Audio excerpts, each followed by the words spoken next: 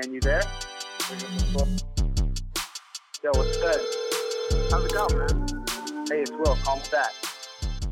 Hey, have a good time? Welcome back to Rip Roarin' Radio. I'm Rockin' Willie R. And I'm Smooth Shore. Hey, nice. That was good. Oof. What did I say? Rip Roarin' Radio? Yeah. It's like Surfside tunes, right? Yeah.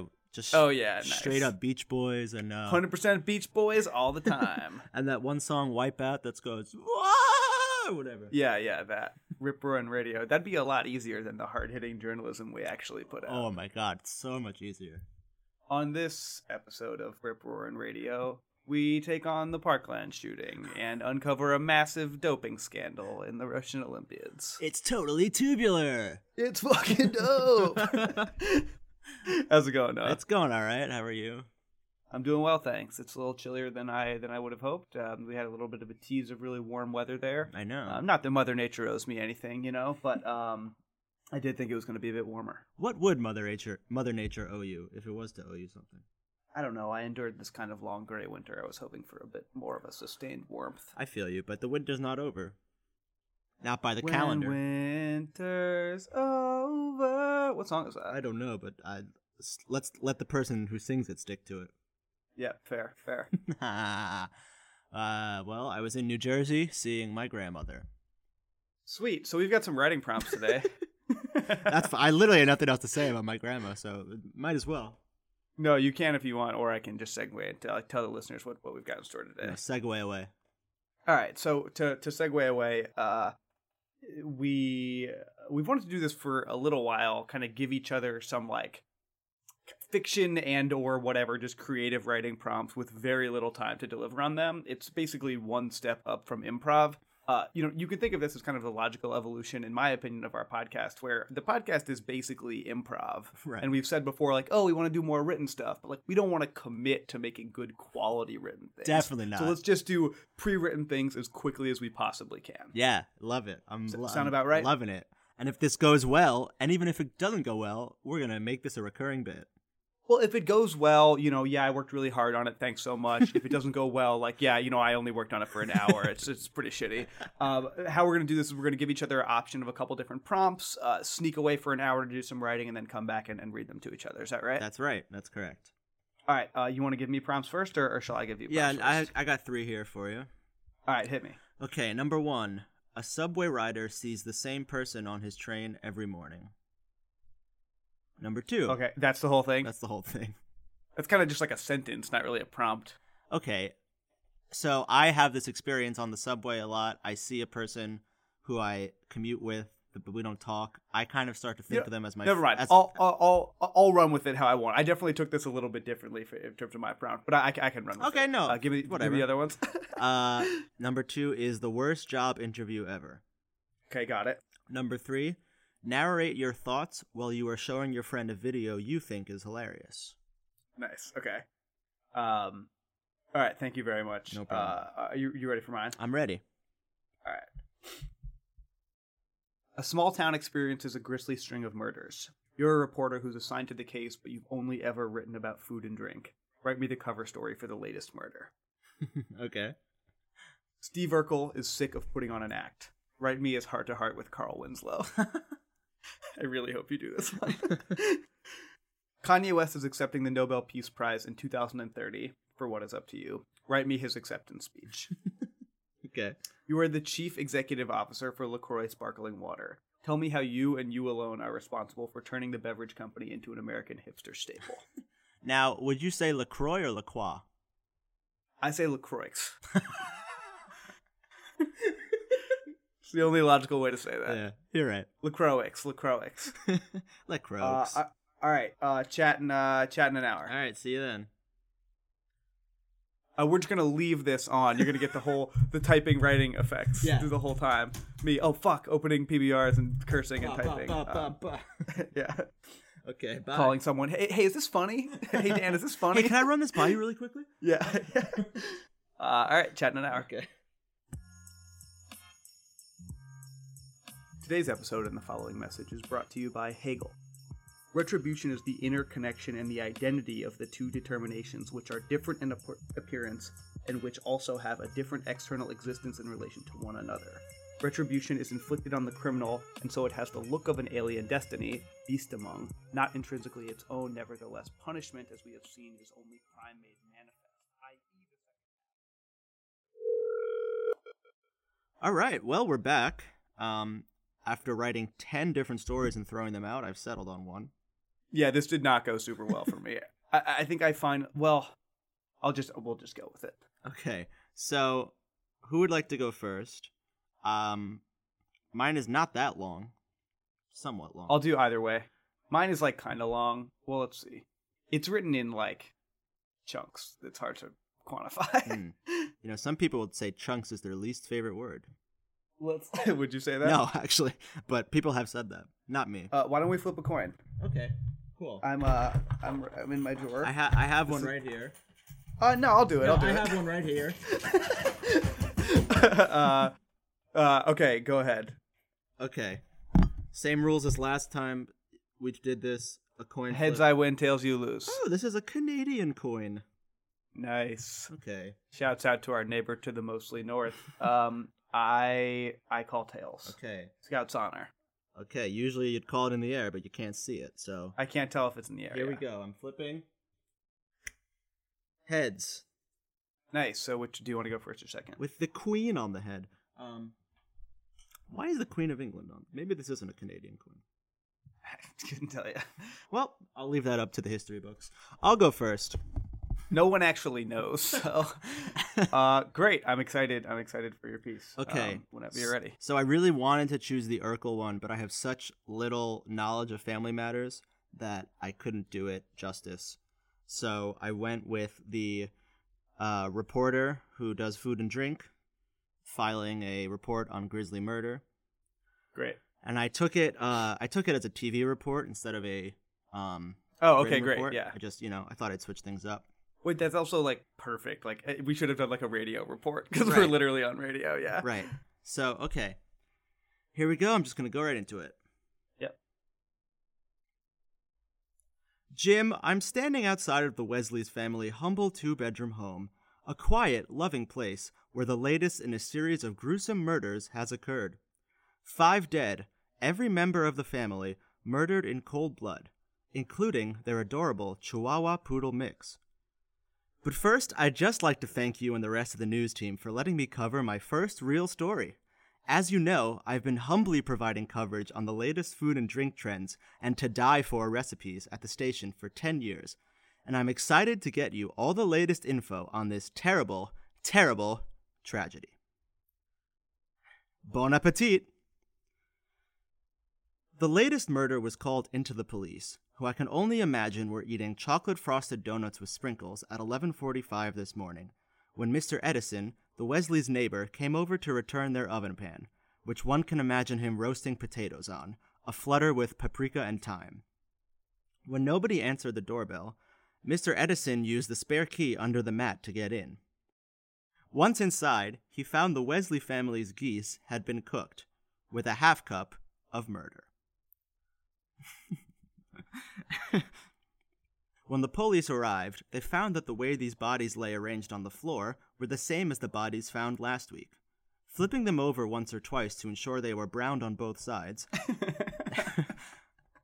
the police loaded the bodies onto the ambulance, desperate to find the killer behind this vicious assault, and pepper. The bodies were colder than cold brew drip coffee, but the case is still red hot. For now, the community is grief-stricken, but hard-boiled in their determination to catch this killer. Hoping these senseless tragedies will be over easy, one family is egging on the cops to get this done quickly. The cops need to stop being so chicken and get this killer off the streets before we all become mincemeat rotting in the back of the refrigerator. Jim, I've got to stop here and say I could not find anyone to quote, so I went ahead and made up my own quote. I think you wouldn't have even been able to tell unless I said something. We'll have more on this story as it as it develops. For Channel 2 News, I'm Frankie the Food Man Norman, and I hope you enjoyed your meal. That was great. Thanks. Yeah, it was good. I I kind of would become a food critic, to be honest. Yeah, that sounded fun. I pulled up the New York Times cooking recipes to get some language, and they used the words "a flutter with paprika." A flutter with paprika, yeah, that was good. Anyway, that's me. How about you give it a rip? Sweet. Which did you choose? All right, so I chose the worst job interview ever. What I will say is, like, if I had more than an hour, I probably would have realized that the, like, underlying joke and plot that I thought of, like, I couldn't write in an hour. So basically, I'm just gonna read up until where I got, and then I'll tell you where I was gonna go with it. But like, it's kind of unfinished. Okay. All right. Yeah. The worst job interview ever. For a long time, mall security specialist at Southgate Shopping Plaza was the perfect job for Margaret Goldman. Her 10 to 4:30 shift meant she could still ferry her daughters to and from high school in the Goldman family's Toyota Pacifica. A Pacifica she proudly supplied the down payment for with her wages earned at Southgate. While the Goldmans were comfortable without the extra income, it did help, and it gave Margaret back a structure to her day that she'd been missing since the kids grew up a bit. Best of all, the job was easy. Her responsibility was to segue around the 2-acre mall campus outside of Tallahassee, Florida, and provide shoppers and store employees with a sense of satisfaction and ease. All of this, of course, revolved around the Life Alert necklace she was required to carry at all times. If anything were to come up, a rolled elderly ankle, a shoplifting teen, a fender bender in the lot, her job was to push her Life Alert button. This alerted the 2 policemen, one at the north end of the mall and one at the south, that their attention was needed. That is, until 3 weeks ago. Margaret's boss Leonard was doing routine maintenance on the fleet of Segways when his shirt sleeve was caught in a running motor. Witnesses of the incident described the scene as moderately awkward and somewhat dramatic. His index fingers ended up requiring a total of 12 stitches. When it came out in the aftermath that Southgate Mall security had required Lenny to maintain the Segways without ever providing the requisite mechanical training to do so, the Florida Workers' Comp Board rendered a judgment of $374,000 in Lenny's favor. Lenny left Florida without as much as a note. Southgate's first move after discontinuing the Segway program entirely was to promote Margaret to Director of Mall Security. She was to hire her replacement to round out the 2 staff positions that the mall owners contracted for. Margaret was excited about being boss, but also a little bit uncertain. On a balmy September Monday, Margaret held her first interview for the open security specialist role in a gray administrative staff meeting room. Donald Sterling was waiting for her when she arrived 30 minutes before the scheduled interview. He stood at the door in full army fatigues, saluting the wall adjacent to the meeting room. Margaret readied a friendly wave. "Hi, are you Donald?" he interrupted. "Ma'am, yes ma'am," shouted Donald. "At your service." Margaret, slightly taken aback, extended her hand for a shake. "Nice to meet you," she said. "Please, call me Margaret." "Margaret, yes, Margaret," he replied. The 2 entered the room. As Margaret took her seat opposite the door, Donald motioned towards his own chair. "Do you mind if I sit on that side of the table, Margaret?" he asked. "I like to keep entrances as my line of sight." "Oh, of course," replied Margaret, getting up to switch chairs. "No, you don't have to move," he assured her. They exchanged brief pleasantries about beverages, Donald assuring her that he was fully hydrated, and settled in on the same side of the small desk in the meeting room. Margaret took a deep breath, smiled, and began. "Thanks so much for coming in today to discuss the security specialist's role," she said, echoing the management handbook she had reviewed the night before. "Why don't you tell me a little bit about yourself and why you think you'd be a good fit for the position?" "One word, Margaret," Donald said. "Dean." "Dean?" asked Margaret. "Well, 4 words that if you take the first letter of each, form a word." There was a brief silence. "Detect, identify, exploit, and neutralize, Margaret. My time in the military makes me uniquely qualified to detect threats to the safety and security of our patrons, identify the weaknesses of those threats, exploit the weaknesses I've identified, and neutralize those threats entirely. I'm confident that my extensive training and expertise in armed combat renders me more than ready to take on the challenges of the role and ensure that our shoppers and shopkeepers feel safe and secure at all times." "Wow," said Margaret. "Thanks for that answer." His answer is a touch overkill, she thought to herself, but it's better than someone who's uninterested or lazy. This could work. Margaret glanced at his resume. Bowling alley, cement cutting, and then at the bottom, Google, 2008 to present. Donald, I see here that you work at Google. That's quite an accomplishment. Can I ask why you're looking to move on? Yes, ma'am, you may. There was a brief silence. Why are you looking to move on, she asked. Well, Margaret, I don't work for Google as much as I work with Google, Donald said confidently. Margaret eyed his resume again. Like in some sort of consultative capacity, she inquired. No, I just use Google a ton. I'm about as good at searching on Google as anyone I've ever seen. I wouldn't call myself an expert, but let's just say that recently someone told me a tomato was a fruit. And while I had to go pretty deep into the results pages, I was able to find the truth and prove to that liberal, kale-eating son of a bitch that a tomato's a vegetable. Pardon my language. Ah, okay, thanks, said Margaret, beginning to doubt that Donald would be the right fit. I'd like to move on to some situational questions, if you don't mind, said Margaret. Please let me know how you might respond in a few different situations. Can do, said Donald. Margaret pulled out her copy of the management handbook. A shopkeeper called the security desk and said that she suspected that a woman was putting garments in her backpack in the fitting rooms. She's asked that someone from security go check things out. How might you approach this situation? Is she armed? He asked. No, she's not, said Margaret. What color is she? Excuse me? I don't mean to be insensitive, but studies have shown that 100% of minorities have thought about stealing in their lifetimes. Okay, the woman is white, Margaret responded. How do you know she's not armed? Donald pivoted. Because it doesn't say she's armed in the manager's handbook, she replied, frustrated. See, that's the thing about people these days, Donald explained, leaning back in his chair. Everyone trusts everything they read in books these days. Let me ask you, do you know who wrote that book? No, said Margaret sheepishly. I bet that white lady has twin Glocks, right hand to God, Donald said, leaning forward towards Margaret. Donald, this woman does not exist. Donald shrugged, satisfied with his answer. Why don't we try another one, Margaret suggested, happy to move on. The escalator is broken. We have an obligation under the Americans with Disabilities Act to make sure that disabled patrons can get from floor to floor. How might you approach this situation? What model is the escalator? Donald asked. It does not matter for this question, she replied. Donald's face contorted. Well, how am I supposed to fix the escalator without knowing what kind it is, he asked. Okay, let's just back up a second, Donald, Margaret explained. The correct answer to both of these questions was to call the police. The police, exclaimed Donald. Listen, I respect our boys in blue, don't get me wrong, but in all my days, I never met a cop who could hold a candle to one of the boys in the 44th platoon. Doesn't matter if it's fixing an elevator in the desert of Iraq or sniping jihadis in the desert of Iraq. Donald tapped a patch sewn above his heart on his fatigues. Margaret took this opportunity to ask a clarifying question. Donald, why don't you have your military service on your resume? Being deployed is an important accomplishment and one that's obviously shaped your professional life. Donald pointed to his resume. Well, it's right there, under education, he said. Margaret's eyes drifted down to the bottom of the piece of paper. Southgate Community College, Palm Coast High School. Right there, Margaret, 44th Platoon. That's when things clicked for Margaret.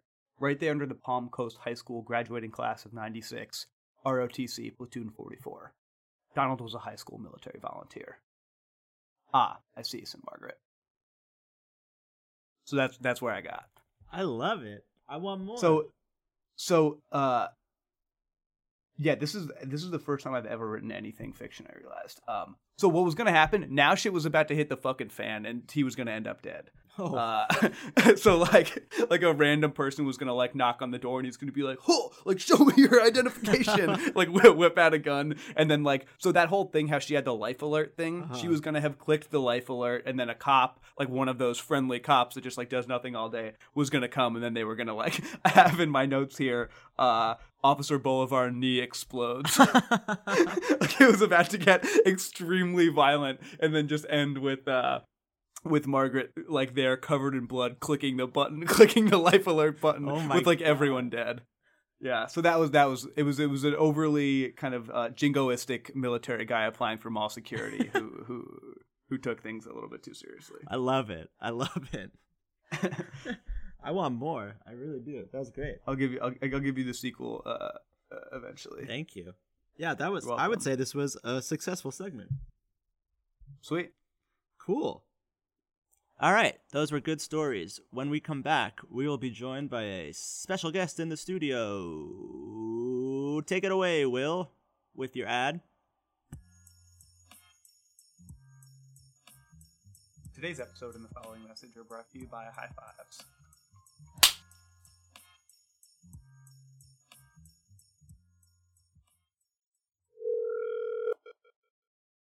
Welcome back to the catch-up. I'm here with Will, and Will's here with somebody.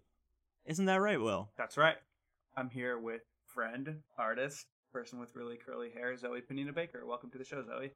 Welcome, Zoe. Thank you for having me. Context, we all went to college together. That's the context. That's all you need to know. And I have known Zoe a long time, and so has Will, actually. This Right? is true. Great. Zoe and I went to high school together, but didn't really know each other in high school. Yeah. I didn't go to high school that much when I went to high school. And I didn't have friends at my own school, so I hung out with Zoe and her friends, because I was too scared to make friends. in high Yeah, school. so I have Zoe in the home studio right now. Yeah, so Zoe, you don't usually live in Washington, D.C., is that correct? I don't live in Washington, D.C. at all. But we have the treat of you being in Washington, D.C. Why are you in Washington, D.C.? Tell us. So I'm in D.C. for the next few days for the Council of American Jewish Museums conference, where I am pitching this project that I've been working on for the last couple years. Now, Sweet. Same. you're doing that too, Will? Yep. Wow. That's why I came to D.C. I also came here for a job, but I knew that this particular council meeting would be an important one. Wow. Uh, Now, that's possibly the most specific council title I've ever heard.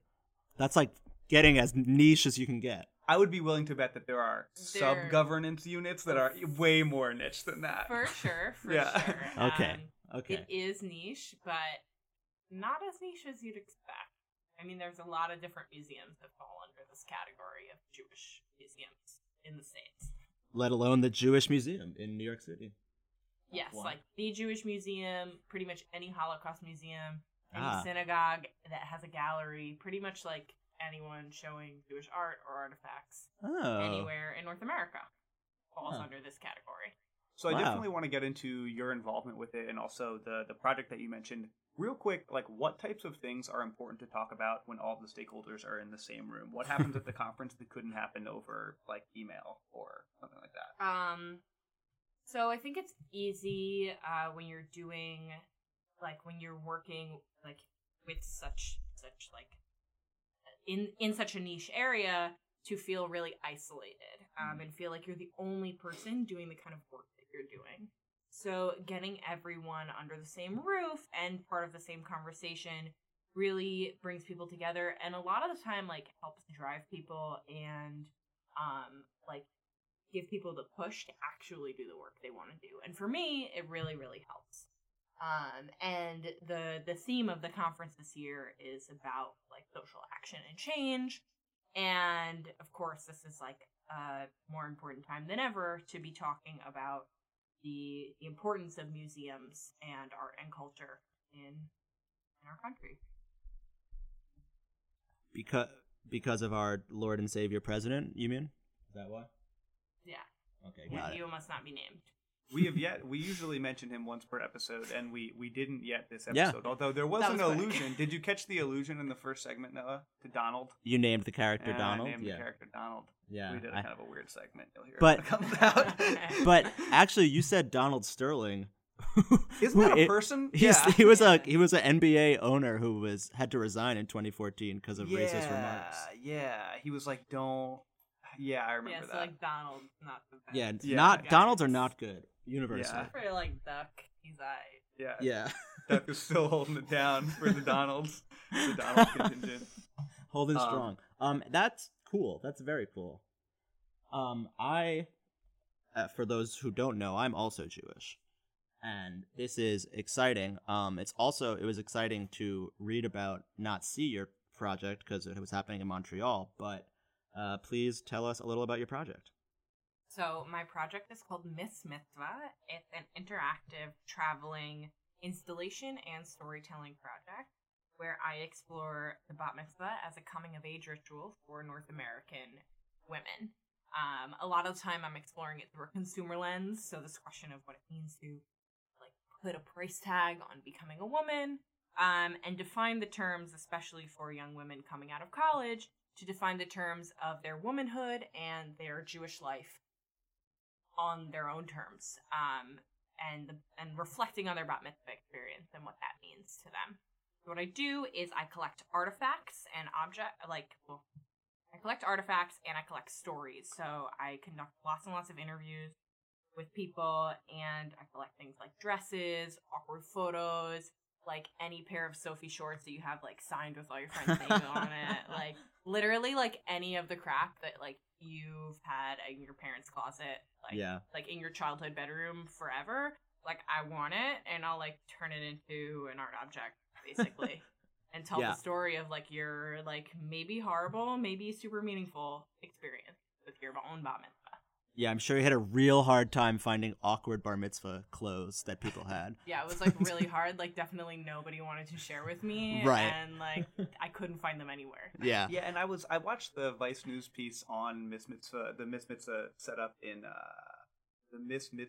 in Montreal, and you're basically just explaining what a bat mitzvah is. And I was just like, why does this story need to be told? Oh yeah, because not everyone grew up in New York City and is part Jewish and like understands these things. But like, yeah, it's pretty niche for a lot of people. They wouldn't really know what it is, but it's definitely as awkward and kind of weird and important in the same way as all the other weird coming of age shit that we do. Quinceañeras are fucking weird. Debutantes, really, really weird. The Sweet 16, very, very weird. Confirmation.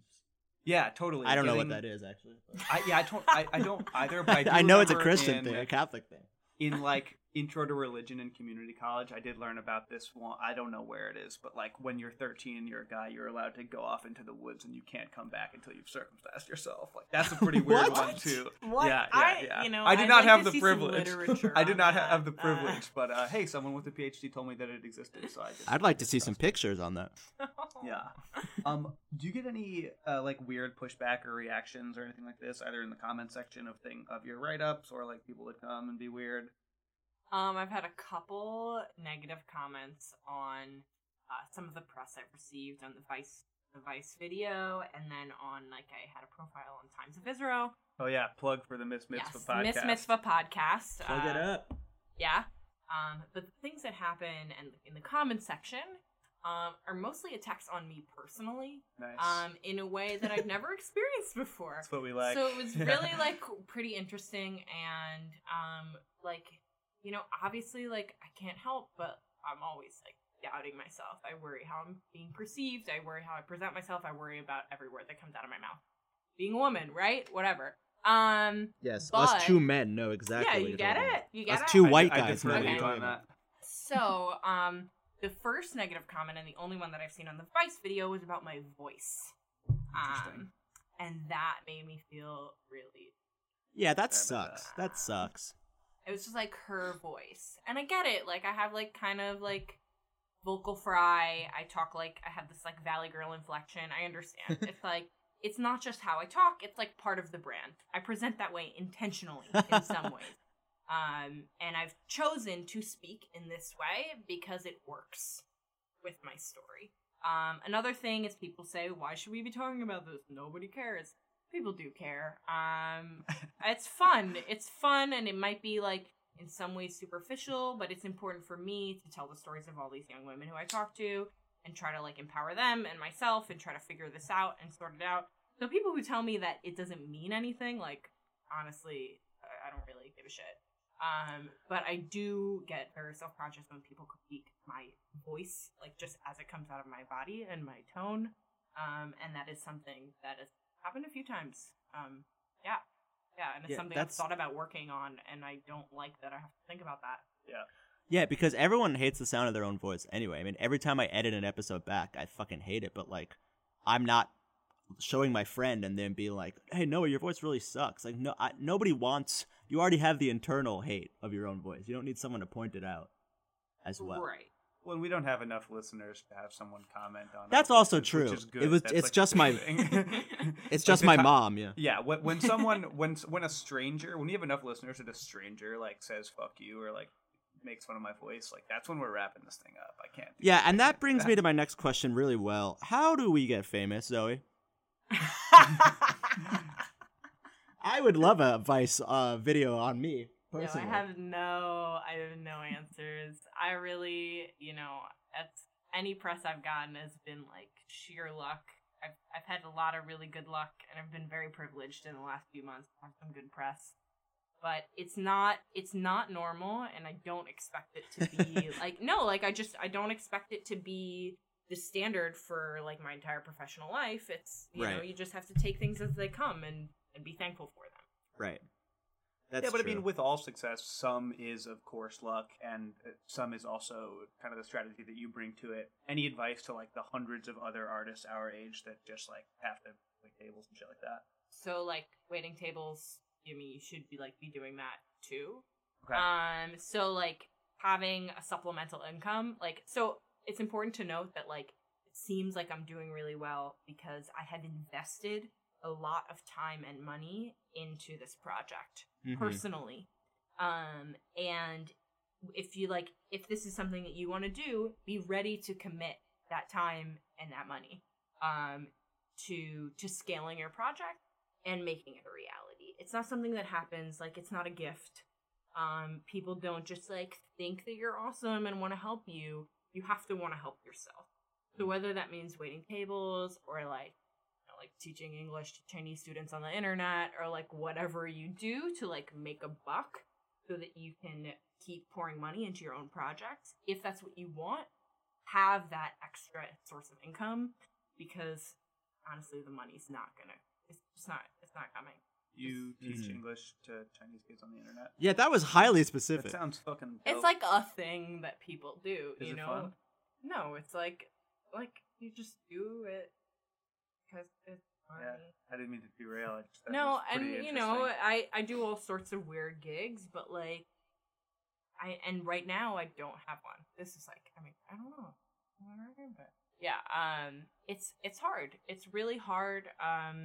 And I really, really want to encourage people to have something where they don't have to worry about their work as their worth financially. That's like a huge emphasis for me, because when you start thinking about your practice and monetizing it, you're putting a price tag on your creative practice.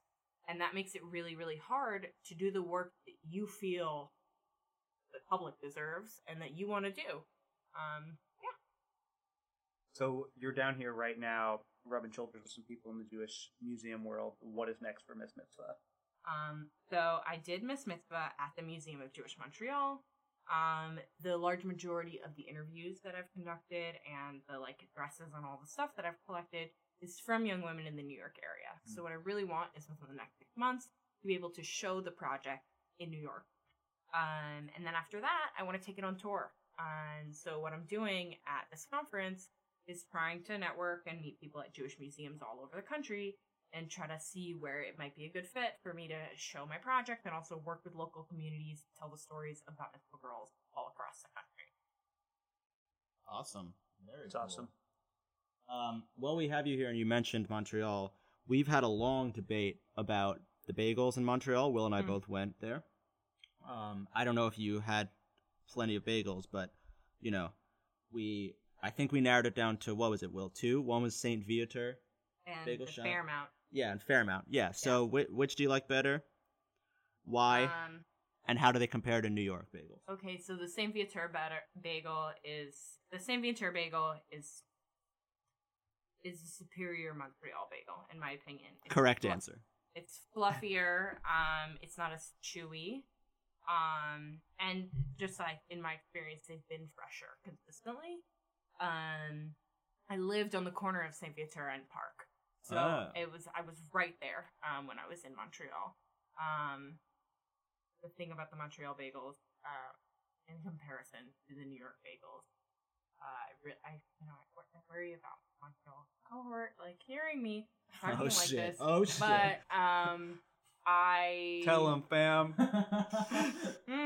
Yeah, the Montreal bagel is I mean, I think we were talking about this yesterday, Will. The Montreal bagel is good bread. Yeah. It's a good bread product. Yeah, it is a good but bread it is product. not a sandwich bread, and it is not a bagel the way I know bagels. Woo-hoo! And I really, really missed the New York bagel when I was up there. So much so that, like, there were a couple weekends when I'd like lie in bed on a Saturday or Sunday morning and like literally Google like where can I get New York bagels in Montreal. There are no New York style bagel places in Montreal. There is a market for it. Anyone out there who wants to go up there and pioneer a movement, Oh shit! it's gonna be controversial. You're gonna get pushback. There's a market for it. I was about And to say there's you going to should be do like it. bagel crosses burning on your front, your front stoop of your bagel place. Get her out of here! People, Yeah. they don't know it, but they need it. Yeah, I think we're on the same page with that for sure. Yeah, why's everything got to be sweet there? Every flavor's sweet. I don't know. I only Don't tried one. don't get me started. Get them riled up. Yeah, but we're like all New Yorkers, you know? Like, you have to, it's like a loyalty thing, like, first and foremost, I think. Yeah, exactly. Loyalty. Well, Zoe, thank you very much for being on the show. It was awesome to see you. Awesome to have you on. Thank you for having me. And Zoe, it was awesome to hear you and not see you. Well, it wasn't awesome to not see you, but I would love to see you. But yes, when it comes to New York, you will see me there for sure. Absolutely. And All right, Noah. Yeah. Yes. What's up, man? We now we got to do the part where we record where we're saying bye. Okay. I gotta head out, Noah. I'm going to a concert. Oh, cool. I'm not. I'm 2 hours late. I'm gonna make a quiche. Nice. Yep. Yo, snap me pic for that quiche though, right, bro? All right, I got you. Thank you. All All right. right. Have a good night. See you soon. Great. As we always say, don't you take do it apart my Too fast. toys.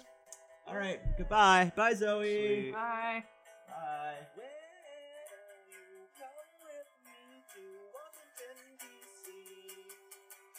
The Catch-Up is Will R. and Noah Schiller, with executive production by Noah Schiller. Our intro music is by Headlong Snipers, and our outro music is by Skirt. Thanks to our sponsor, the Paperclip from Microsoft Office.